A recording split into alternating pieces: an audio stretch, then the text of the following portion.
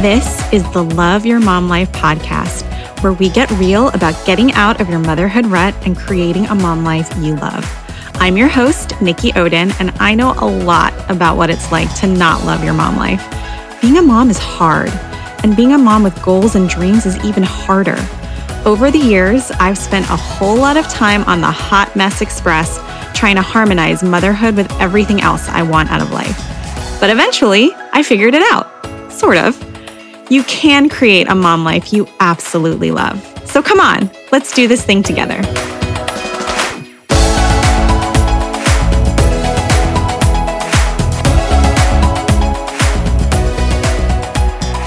Before we dive in, this is my cute little reminder to please hit that subscribe button.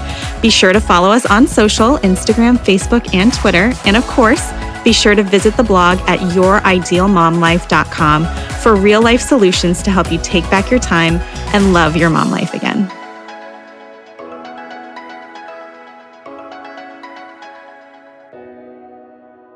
Hello, and welcome back to the Love Your Mom Life podcast. Today, we are going to be talking about what to do when you fall off the wagon, and get ready for a little bit of a sad story from me. But first, don't forget to click on the subscribe or following button for this podcast. And you know what I'm going to say next. If you're not already following me on Instagram, be sure to do that. You can find me at Nikki Oden. And I would love it, be tickled pink, if you would show your support for this podcast by clicking on the Buy Me a Coffee link in the show notes. And now for that sad story I promised you.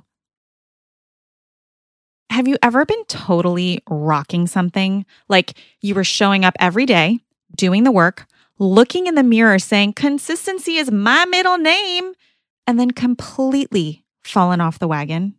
Maybe for you, it was eating well and exercising as you worked toward a weight loss goal.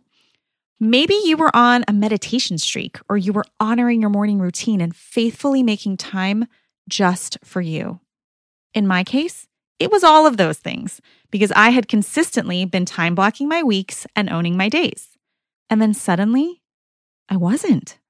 It happened so slowly that even now, as I deliberately reflect on what went wrong, I can't pinpoint when it began.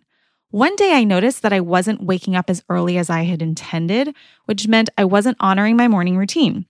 That, in turn, meant I wasn't meditating, praying, or journaling on a regular basis, nor was I working on my biggest professional goal, which is to finish writing my novel.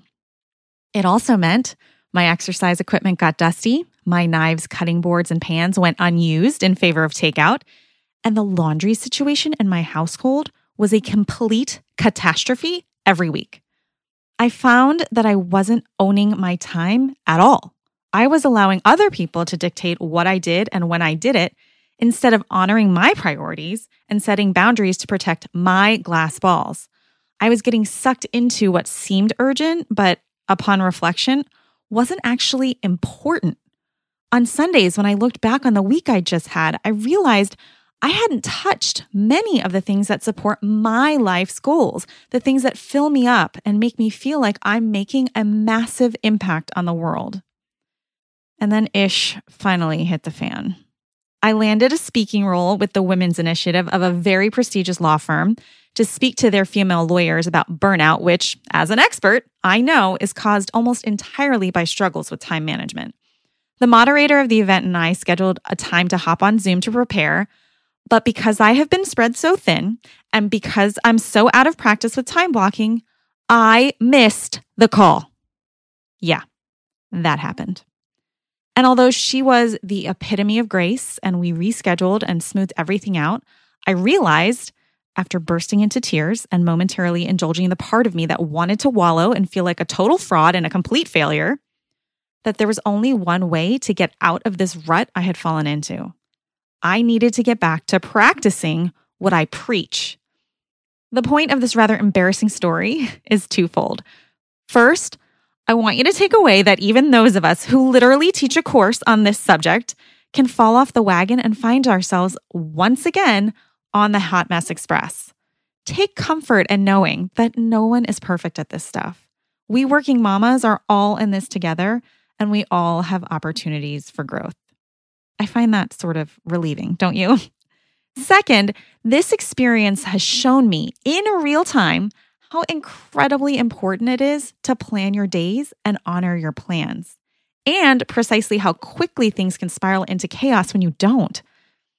The beauty of having fallen down is that now I get to pick myself back up and share with you how you can too, if, hypothetically speaking, you were ever to find yourself in this situation. And the timing on this is actually kind of perfect with the new year around the corner anyway. So here's how I recommend you get back on the horse.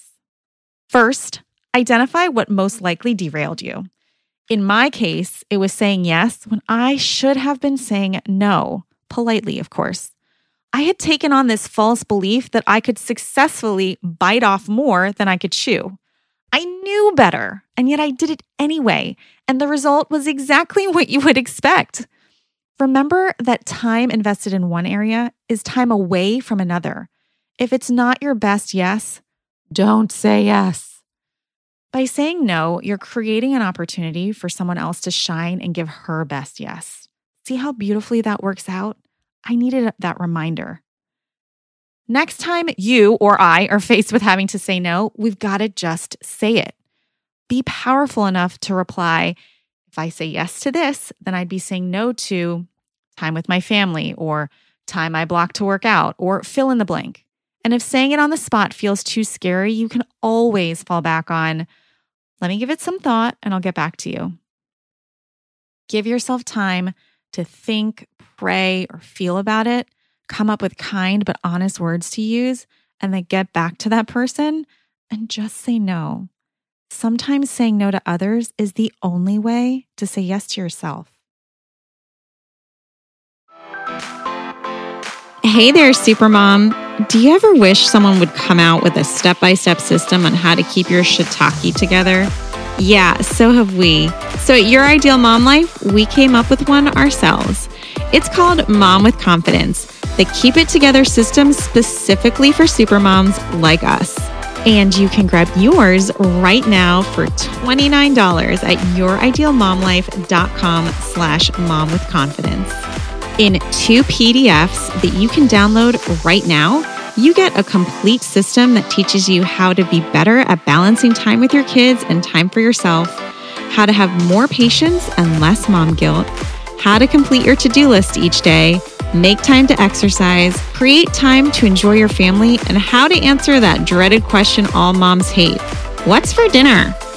This proven system will help you stay on track and get a handle on all the things. That means less mom guilt, more patience, and more joy. So if you've ever stood in front of the fridge minutes before you're supposed to feed your family dinner and berated yourself for not having groceries, if you're looking at other moms like, girl, how do you have it all together while I'm over here on the Hot Mess Express? If you want to stop feeling spread thin and start getting time for yourself without the mom guilt, head on over to youridealmomlife.com/momwithconfidence and purchase yours today for just $29.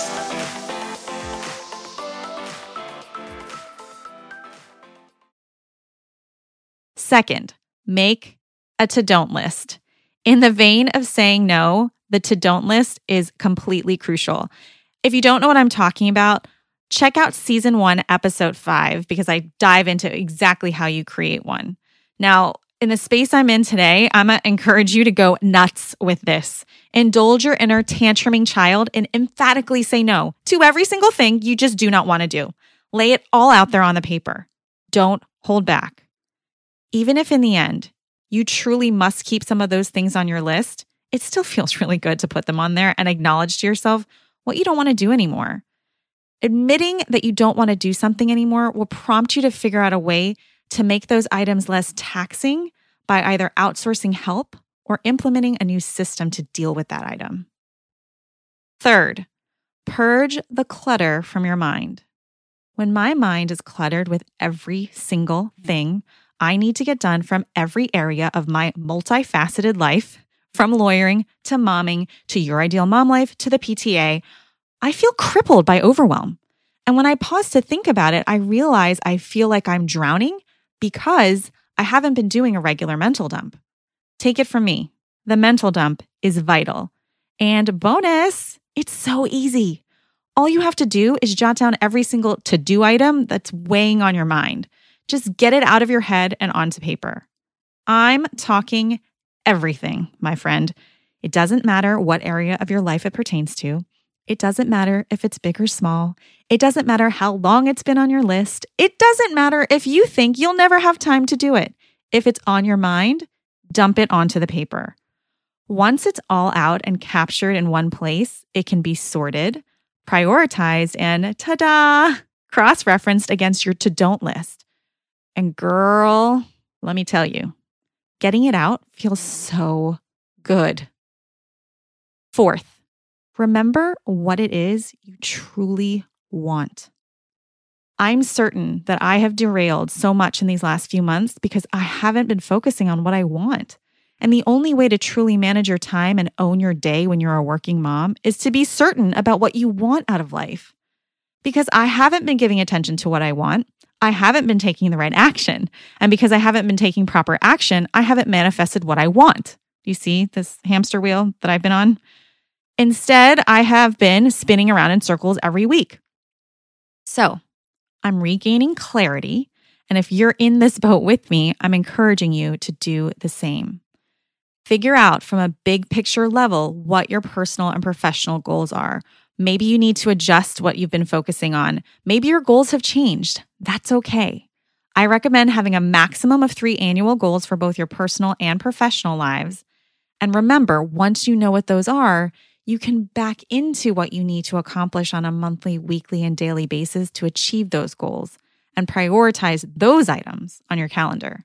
Which brings me to my 5th and final tip. Prioritize and block it out. This part is easy. Remembering that not everything matters equally and that the balls representing the major areas of your life are made of either rubber or glass makes prioritizing a breeze. Quite simply, the glass balls must come first. And if you need help with this concept, check out season 1, episode 18, starting at minute 9 and 15 seconds. I do a thorough explanation of how this works in your life. By this point in the process, you've already surveyed what's on your plate with the mental dump, what you're scraping off of it with your to-don't list, and what's most important to you. Now all you have to do is calendar it. And spoiler alert, it's not all going to fit into this week. But that's okay. We are still crushing it and still on track because we're focusing on what matters most. We all have setbacks. We all fall down and get knocked off course. The key is owning it so we can dust ourselves off and get back up. Here's to getting back on the horse, mama. I'm right there with you, and I cannot wait to see what you create.